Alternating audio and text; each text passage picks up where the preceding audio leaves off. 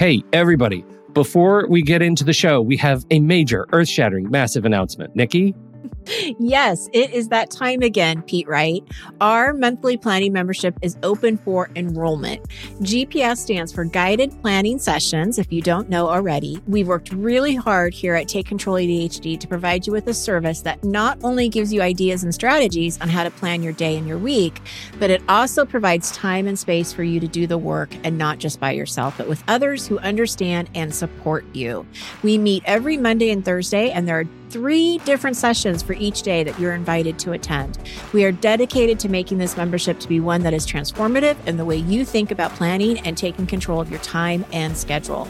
There are so many benefits to the GPS membership, so please be sure to visit our website at takecontroladhd.com/GPS. Enrollment is open now through May 8th. Thank you for your time and attention, and I hope to see you soon. On with the show.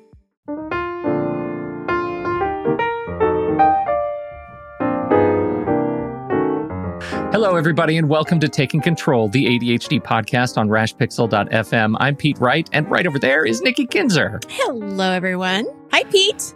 Hi, Nikki. This is it. It's the end of June. It's the end of June. Hallelujah. Sweet, sweet vacation. That's right. This is the last episode before we take July and rest and recuperate. And we're very excited about what is coming after the break. This is, we do this thing and we plan. We gotta have some time to get our heads straight, right? You and me, Nikki. It's so true. We need time. We have a lot of stuff on the list, and you know what gets in the way of all the stuff on the list is producing this weekly podcast. So we take a little time off and we do this. But I have to tell you that we can only do this thanks to the support of our patrons who help us to make it through the dark times when we are not actually producing shows. So we encourage you, if you haven't yet explored the back catalog of this podcast, if you haven't checked it out and see if there's something in there that can help you and change the way you live, we sure encourage you to visit patreon.com/theADHD podcast. It is thanks to your support and the growing community that we can get guests like our fantastic guest today, who is joining us to share her wisdom with you. Very excited about all of this. We have some announcements. Yes, Nikki Kinzer? We do. We have some announcements. So the first one is group coaching, summer group coaching. Enrollment is open until July 1st. So by the time this podcast goes live, you have about 2 days to enroll. However, that's okay, because even if you miss summer enrollment, we will have a fall group coaching coming up in fall as well. So you can always put yourself on the waiting list. But for more information about group coaching, definitely visit the website at takecontroladhd.com. And I have another announcement. We have updated the weekly newsletter, which is very exciting. So, yay! We did a survey a few weeks ago to kind of find out, what people want, what they're looking for in the newsletter, to kind of, make it more interesting, make it so people actually want to open it. Right? Well, that's useful. Yeah. In a newsletter. Yeah. So, of course, we're going to have the latest podcast news, but we've also included an additional blog post. So you'll have some additional content that I try to basically go with the theme of what we're talking about with the podcast. So it's just something additional that people can use as a reference. There is a coach's corner in the newsletter now where I'm going to ask usually around 2 to 3 questions about the topic, just to get people thinking and to get them to think about how this is relevant to them and how they can apply it in their own lives. Of course, you will also be the first to know about events, offerings, things that are happening at Take Control ADHD. We've also added an extra resources area. So if there are other places that I want you to look, and, we recommend books, we recommend other podcast shows, articles, different things like that, that all are relevant to that topic and that theme that week. So if you're interested in this weekly newsletter, please sign up. We will have a link in the show notes, right? Sure. Right? Why not? You're in charge of that. Yeah. All right. We will be sure to do that. Yes. Yes. Put that on your task list, please. Well, now listen, I just want to say, one of the things I love about the newsletter is that is that it is around a given theme. And, I get a lot of newsletters and they're all so full of seemingly random things to my brain that there's no through line. And I don't want 1,000 different tips and strategies. I want a way I want something that's going to help me change the way I think about one thing. Right. One thing a week. I can't do all the things in a week. So you can't. Nikki, I've tried. I think my career with ADHD demonstrates that that's all I do is I try all 1,000 things at once. Right. And it doesn't work. So I appreciate all the thought that you've put into the newsletter, into making it work for my brain. And I hope that it works for others' brains that are unique and special unicorns. That's right. Yes. Love it. That's it. Okay, we got to talk about our guest here today. Yes. I'm very excited about this. For our final show for the first half of the year, Dr. Michelle Frank is a licensed clinical psychologist specializing in providing diagnostic and treatment services to individuals with ADHD. Now, we love her work because of her focus on strengths-based approaches in helping clients to learn how to live successfully with ADHD. She has extensive experience working with college students and adults. In fact, it's like she's meant to be a part of our community. Who are we kidding here? And she's got this book coming out. It is a radical approach for women with ADHD that she's going to tell us all about today. Dr. Michelle Frank, welcome to the ADHD podcast. Thank you for having me. Well, it is a pleasure to have you here today. I just want to give the audience a little bit of a background about how we met. Met Michelle at the CHAD conference. Actually, a few years ago, I watched her speak, and then I watched her speak again last year with her and Sari Solden, and they were talking about this book that's coming out in this year, right? In July? Is that still the case? Yeah, July 1st. Okay, good. Well, great timing for you to be here then. Yes. And after I listened to her talk, I got brave and I thought, okay, I'm going to ask this woman if she wants to be on our show. What's the worst thing she could do is say no, right? Not only did she say yes, but she contacted me very quickly after the conference and said, let's do this. Let's get this on the books, which I was very excited about. And, her presentation was untangling. I think it was like women's issues, or it had something with the word untangling. I remember that. Yeah. Yes. Yep. There were three things there were a lot of things, but there were three phrases that you said, and Sari said that really just resonated. The first one is you said, you don't need to fix yourself, be yourself. You said you are diverse, not damaged. And you also said it's a human right to be happy. Oh, good. I remember the three things. Yay! Well, and unfortunately, and this makes me sad, but this just isn't the reality. This isn't what people, think when they are thinking about how they relate to their ADHD or how they relate to the world with their ADHD. So how do we get closer to believing these statements? I love the way you said that, because I think that is the crux of the problem. It's not like cognitively in your mind knowing, it's the believing, right? That heart-centered belief that I actually am okay and worthy. And I think there can be a big barrier there. I mean, how many times, have you heard folks, or do you yourself say, right, like I know technically I'm like a cool person. It's just I don't feel like it. I feel all these other things about myself. How do I create that space? And that's a lot of the work I do with clients in therapy, is trying to create some space from thinking and feeling. So we're not fusing with unhelpful thoughts and emotions to the point where they become us. And so that's a longer answer, but basically I think it's about getting as much input as we can to help correct old traumas, really, and old wounds around shame, judgment, internalized stigma, which essentially becomes internalized oppression. Really seeing more neurodiversity represented and talked about in media, at conferences and schools, having it be normalized and validated that we're all different. And that's a good thing, even though it's also a hard thing. And then working individually on trying to rewrite those narratives. And, that looks like different things for different people, but I think it does mean creating a more empowering story for yourself, and then doing the things that help create, what I call corrective experiences. I think so often people with ADHD live with, a lifetime really of experiences of shame that's incredibly corrosive and runs very deep.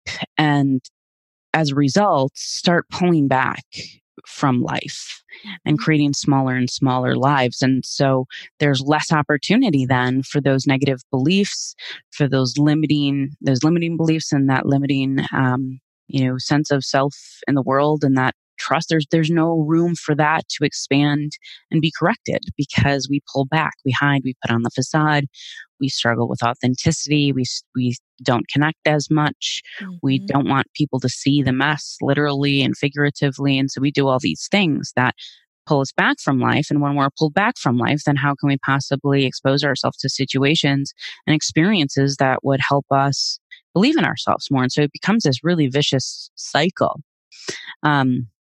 that takes time to correct. So I think it starts with awareness and radical acceptance.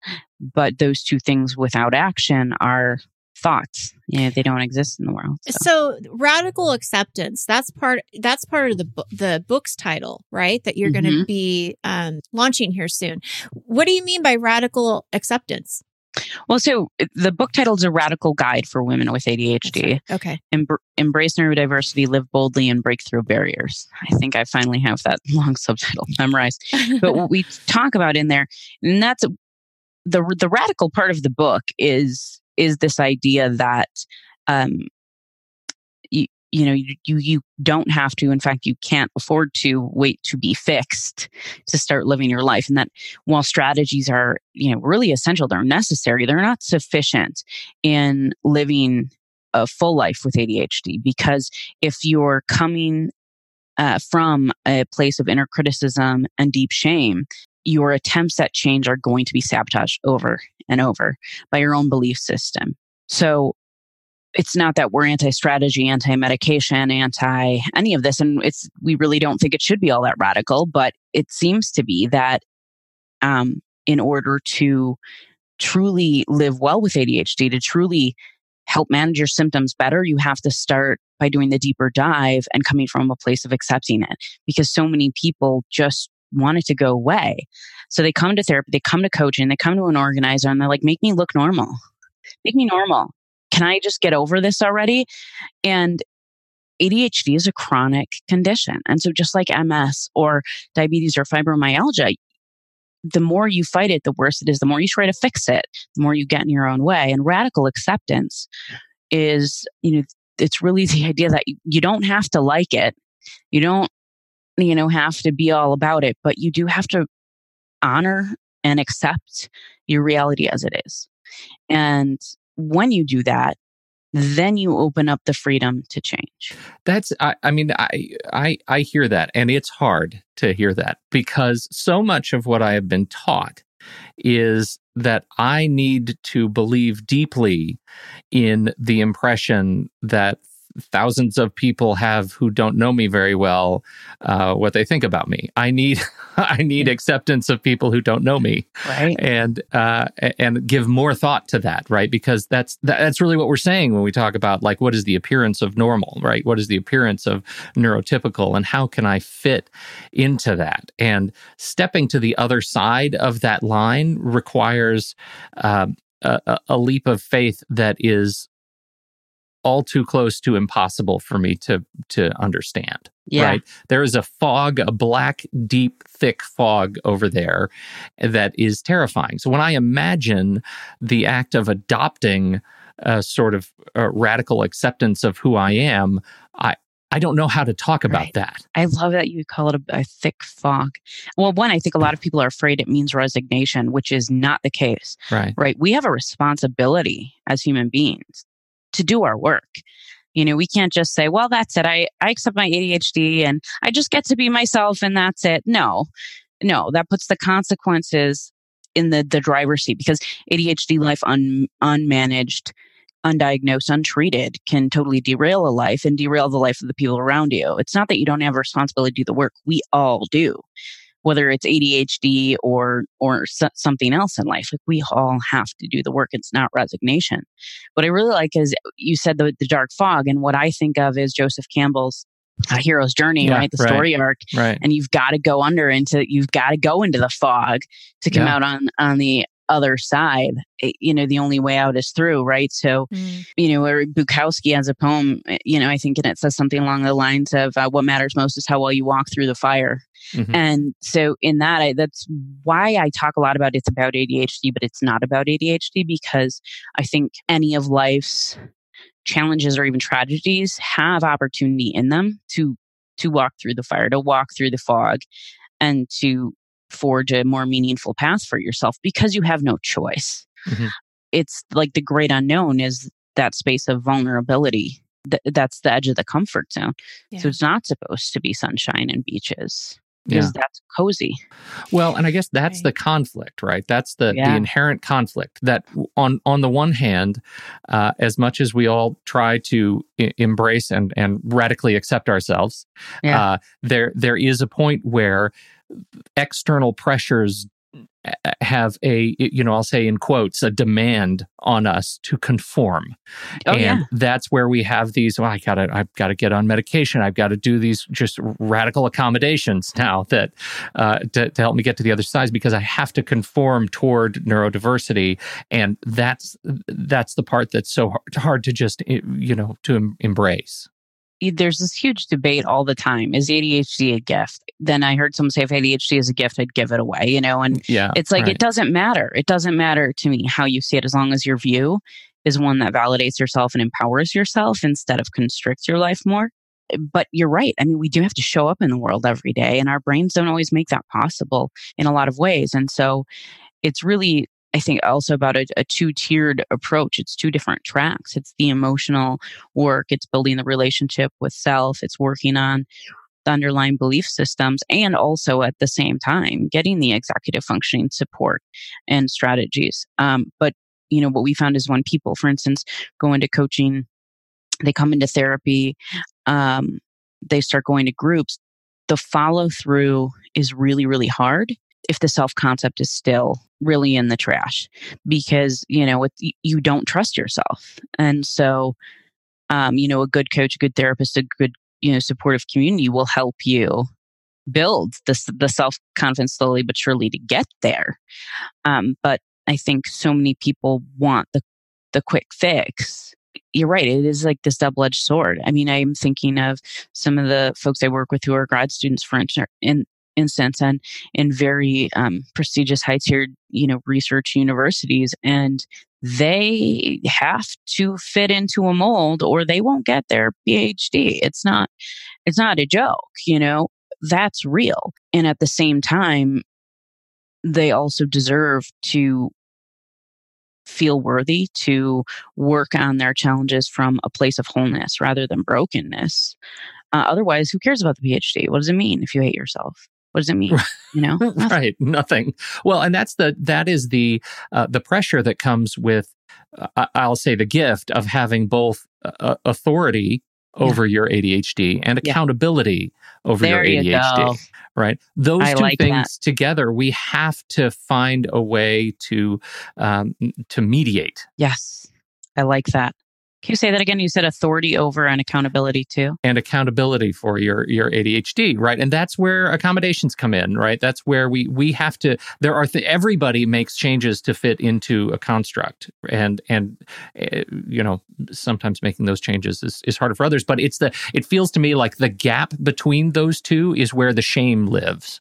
Right? It is where I know that I have the authority to change my life and expectations from others extrinsically to change my life. And I live in a space of shame because I can't close that gap. I don't know how to do it. Yeah. I have so much to say. Oh my gosh. I'm sorry. I just totally, no, you go ahead. No, well, the first thing that I want to say is I totally agree with Michelle that, that it happens to me too. Clients come and they want to be fixed. They want their time management system to work. They want to organize their space. They want to get their life together, whatever it might be. But it is so true. It's like you've got to get that work done beforehand, before those strategies work. And recently, I even had a person who was interested in group coaching, and she had emailed me and said, "Well, I've already done all the emotional stuff, but I just want an accountability group." And that's great. I mean, I get that, but that's not what this group is. And I said, it's, yes, we have some accountability in it where you have a focus, but we also talk a lot about acceptance and what ADHD is and how it works for, how it looks for you, and limiting beliefs.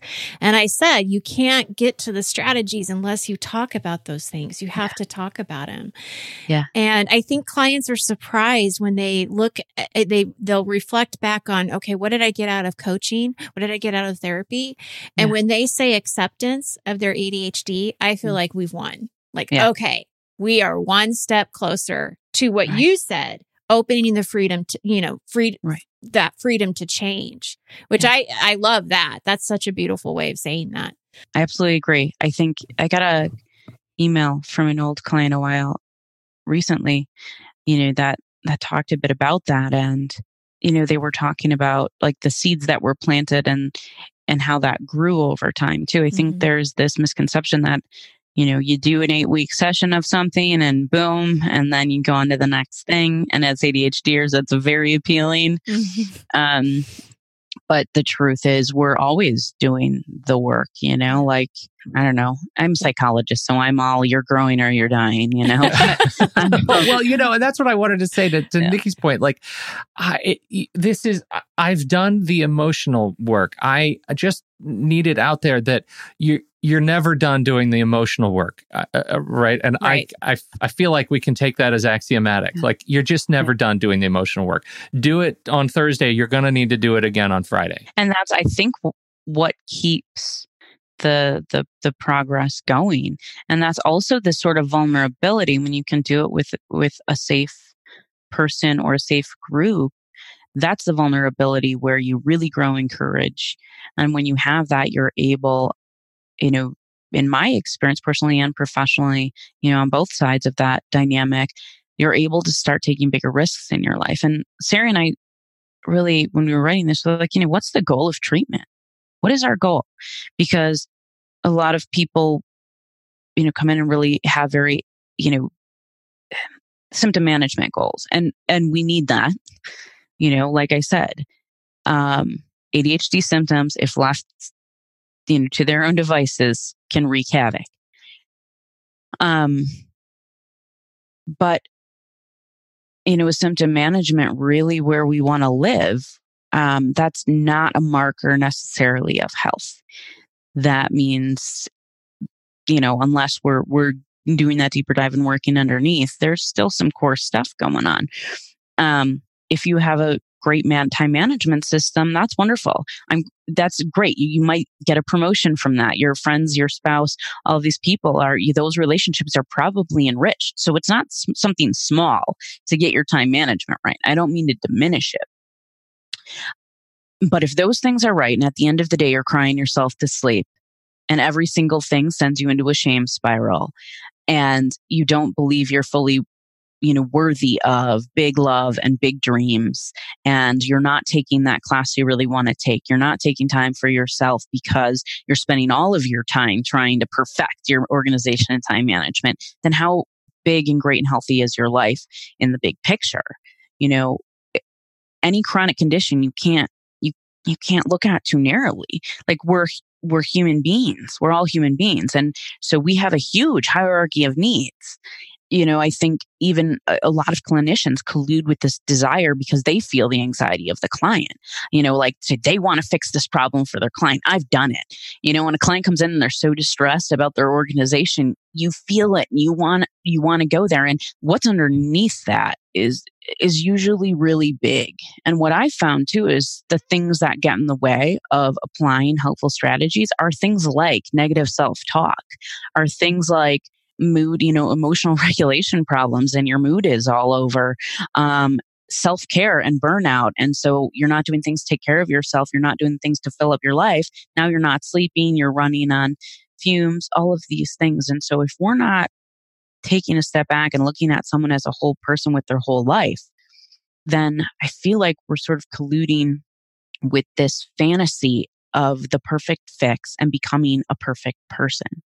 And ADHDers really have an idealized concept, I think, of what neurotypical or life without ADHD looks like. Well, definitely. I mean, I think, it's going back to what we were saying before, thinking that I've got to do it this way because that's what neurotypicals are doing. That's what people are doing around me. So there's always this comparison that's going on.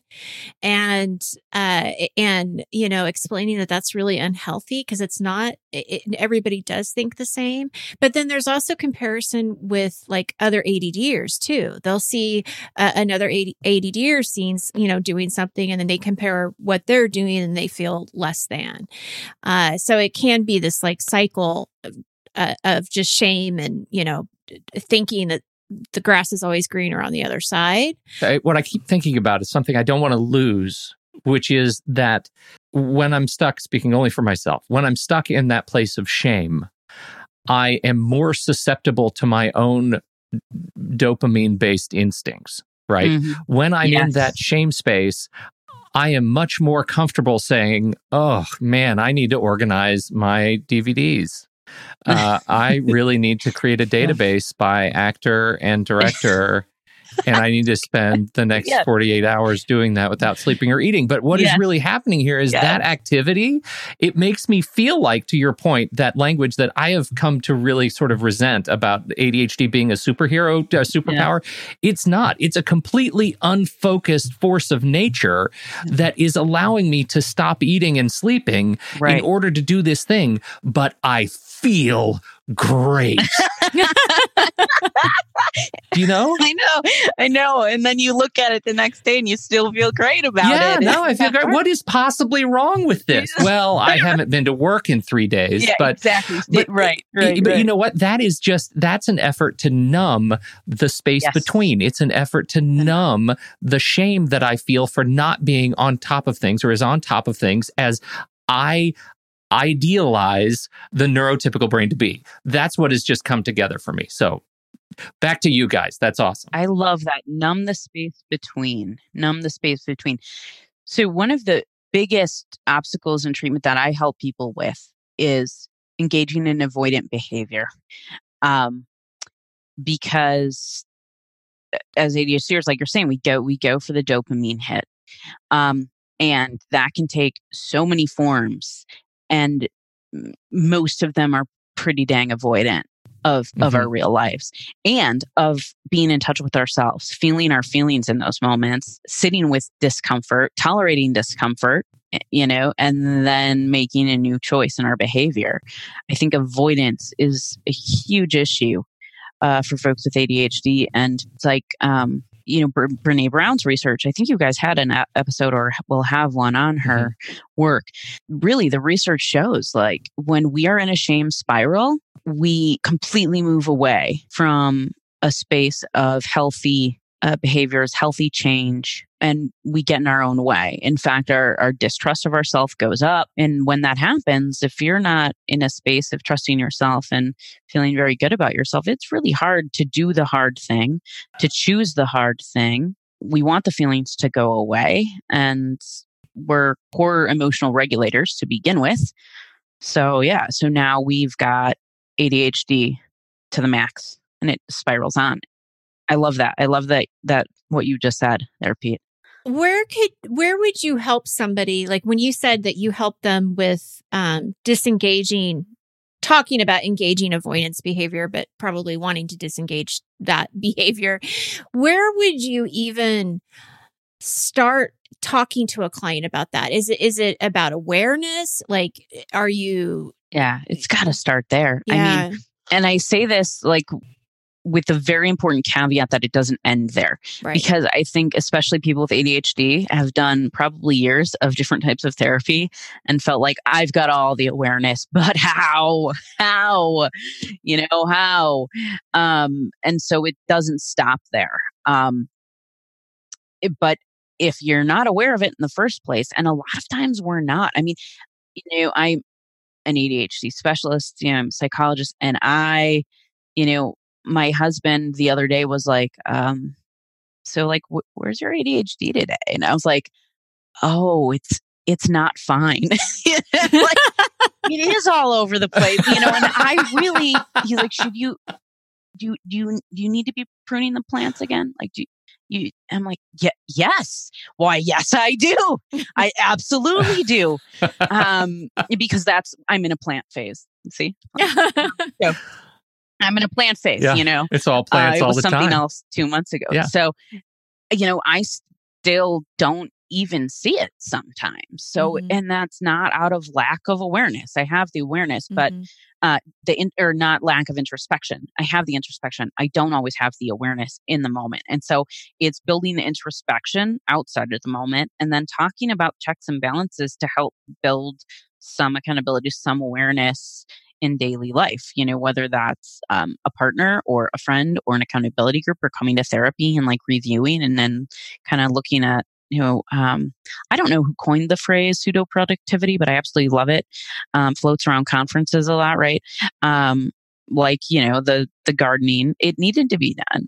That's my, so it was pseudo productive, but it was not what I needed to be doing. So it starts there and then trying to create that awareness closer to the moment because right when we're talking about behavioral interventions, we talk a lot about the point of performance. As coaches and gurus, you guys are used to that. Like, what's the point of performance? It's the moment when you engage in a change behavior, a healthy intentional behavior, or the moment you engage in something you don't want to. So, is it like the moment you walk in the door, what cues you to sit down and turn on the remote, or what cues you to put, have a healthy snack and go for a walk? Like, that's the point of performance. And we're on autopilot so much with the ADHD brain, right? And our perception of time, and science tells us this is real. Our perception of time is different. So, but we have to bring the awareness closer and closer to the point of performance. And that takes time. That takes a lot of talking through. That takes a lot of, I think, having a mirror from other people in your life. But having that means you've got to be vulnerable in the first place to let someone else in. Right. So it can be hard. But then from that space, we work on mindfulness. I work a lot on mindfulness, being grounded, being in the present for a moment, coming back, returning to yourself, because ADHD life is falling off the horse. You become a pro at falling off the horse, and you've got to develop, your skill at getting back on. What helps you choose the healthy thing. Well, and I just have to ask, where does it, when you say, learning or what you just said? Oh, I love it so much. I love that. It's the act of falling off the horse. Falling off the horse, but the healthy choice, right? Making that healthy choice. You have to believe that you can make that choice. Yeah. And that you're worthy of it. And you're worthy of it. Right. Two very important things, that you believe it and that you're worthy of it. Because how many times have we heard our clients say, I can't? Oh, yeah. The I can't. I can't do this. And if that's what you continue to believe, you're going to continue not being able to do it. Right. So believing that you can make a healthy choice, right? Words are so important. Our brains use them to categorize the world around them. And if we're saying I can't, our emotional brain is going to respond chemically to that and give us physical, emotional cues that we can't. And then we're going to do the I can't behavior. And now we've got a bigger problem on our hands. And now we've reinforced the story of I can't. And it just becomes another cycle. I'm a big, like, I can't, or like, I can't even. But I think, what I've learned to do is to let that voice be not separate from me. It's a part of me, but it's only one part, and to become more of the observer. Like, I'm saying I can't out loud 50 times right now. I can't. I'm like, okay, I get it. You feel like you can't. The truth is you probably don't want to, but, but you actually can. So how can you, and then I choose, narrow it down as much as possible. And where is the point of engagement? How can I engage in the healthy behavior? Just a tiny bit, in a way that is probably still uncomfortable, but is also approachable. Like when we're pushing the boundaries of our comfort zone, we don't want to flood totally into anxiety or we'll shut down. But sometimes if we're feeling a little uncomfortable, it's actually a good thing, and reframing that is important and helpful. I have a health coach that I'm working with right now, and we were talking about limiting beliefs, like the things that I say to myself. And I loved what she said. She said, the next time the limiting belief comes to you, or whatever it is, that she calls it a negotiator, Jane Massengill calls it a gremlin, so we all have these words for this, this person that's telling you something. She said, thank them for reminding you how important this is. Oh, I like that. Isn't that That's great? Right. Yeah, I liked it too, because I thought, wow, okay, I'm going to do that. And that completely puts things in a different perspective. Thank you for reminding me, how important this is, right? Because you wouldn't care if it didn't matter. If it didn't matter, right? So the next time you're watching, should I watch another show? What matters exactly? Right. Me watching the entire season of that show right now. Yeah. That's what matters. That's what matters. And sometimes, you know what? That is what matters. And that's right. what you do, because I've done that before too. Yeah. So, and it's okay. I don't feel guilty about it, because I made the conscious choice. Noted. Right. Exactly. I think it's really about intentional living. Yeah. You're intentionally choosing. If you're choosing to be pseudo-productive, to procrastinate, put 2 feet in and actively choose it, and then actively own it and own the consequences. At some point, we have to be in touch with our own truth and the consequences of our choices, which is really hard to do. And I think a lot of people with ADHD are sort of afraid that it will take over. But if you're truly being intentional, it typically won't. It's typically the numbing and the autopilot that gets us into the trouble. But if I say, you know what, I can't, okay, I've tried a million ways. When we were writing the book, I had a few of these moments and I couldn't, and I'd try a bunch of different ways, to change my environment, do all these things, and it still wouldn't go. And that was my cue that it wasn't, taking a break wasn't procrastination. It was actually self-care, and that I needed a day or two off. Mm-hmm. But I also needed to be transparent and honest then with myself and with Sari about that.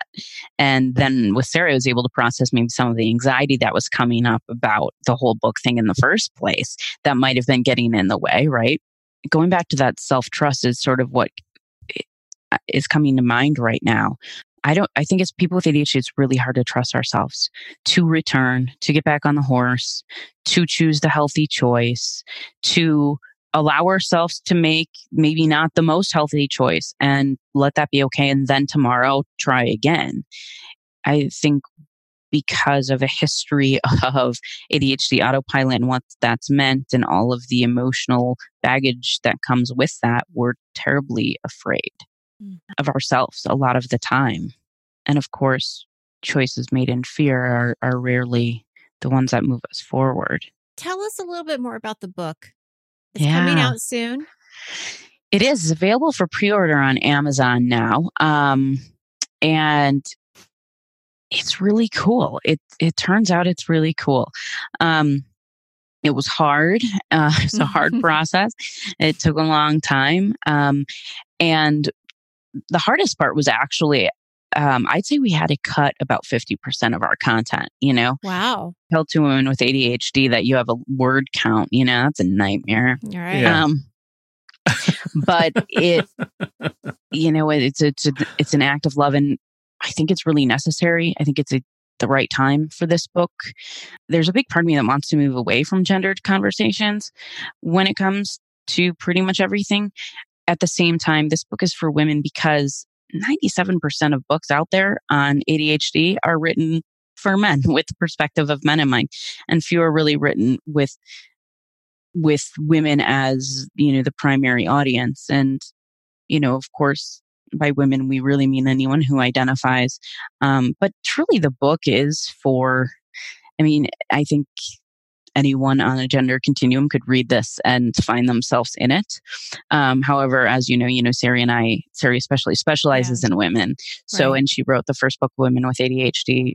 Well, then it was ADD 25 years ago. And so this is sort of, it's linked to that first book in certain ways, but it's also new. So it does talk some about gender roles, rules, and expectations, and women's voice. And I think voice is a big issue for people with ADHD. We live in an individualistic society. Asking for help is kind of like asking for a handout. And when you have a chronic condition, you need more help, and you already feel like you're a burden just by having your challenges. And so advocating for needs and asking for help, while seemingly simple, can be very, very difficult. So there's a lot of communication-based stuff in this book. There's a lot of stuff on relationships. But a lot of it goes back to this idea of untangling we had. And actually, that was one of the first titles that we were working with. And it was untangling your core sense of self from your brain-based challenges and your old stories and wounds around shame. Mm-hmm. Because that tangle keeps you tied to deficiency in your life. So New Harbinger contacted me, and they're like, "What do you think about doing a book?" I was like, "Cool, book." And then they were like, "We want a workbook." And we were like, "Oh, work." We're going to need to start over. And so it was I think it was an educational process for them too. And they were really receptive to everything we said.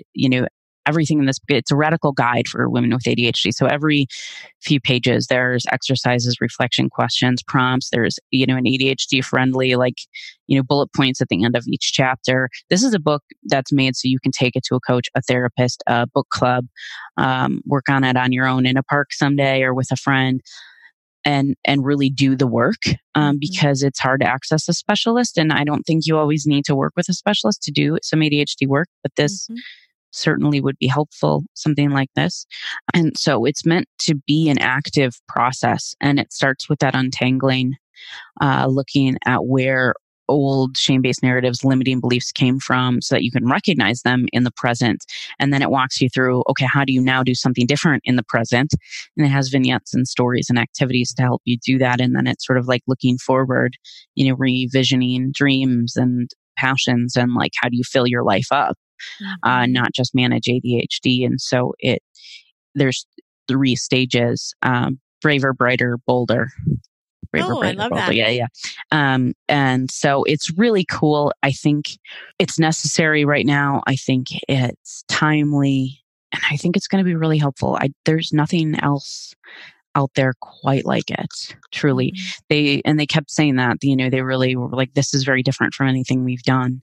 But we wanted it to be readable. We wanted it, and we wrote it in one voice. That was really difficult, especially then when we had to cut half of it. But it reads truly seamlessly. I'm really proud of that. Mm-hmm. Even things like how many spaces to answer a question, to, how long do we go without a break in text? All of that was intentionally designed for people who might read differently. We'd love to get it on audio, but since it's a guidebook, they're not quite sure how. But where there's a will, there's a way. That's right. Yeah. It sounds wonderful. It is currently #1 pre-order in parenting hyperactive children category on Amazon. So there you go. There's a need for you. There's a need in parenting hyperactivity. I don't think it talks about parenting hyperactive kids, but it sure does, I think, help. One, if it's mom where the ADHD came from, this book might be for her. But certainly I think it does help. Honestly, I mean, if you take out, it does have the gendered content, but if you take that out, I think it's a really good primer for understanding the inner world of someone with ADHD. And honestly, I think someone with any other sort of neurodiversity, different, who's neurodivergent. So, it's a human book, but ultimately they want you to be able to list your book in a category. So yes, and here's Amazon was really ready for you. Yeah, they were ready. Clearly. And hyperactive parenting. Yeah, radical guy. Right. I love how you said it's a human book. I love that. I mean, in the subtitle is embracing neurodiversity, and that's what we want. We want to change the conversation here. Yeah.